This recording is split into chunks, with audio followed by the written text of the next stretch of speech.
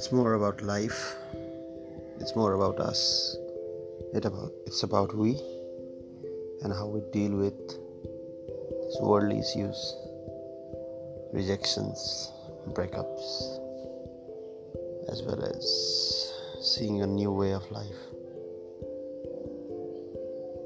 Acceptance is not just a reality.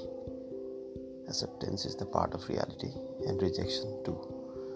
So it's better we cope up with acceptance as well as rejections properly. Mental issues will come up when you're rejected. So it's time for us to understand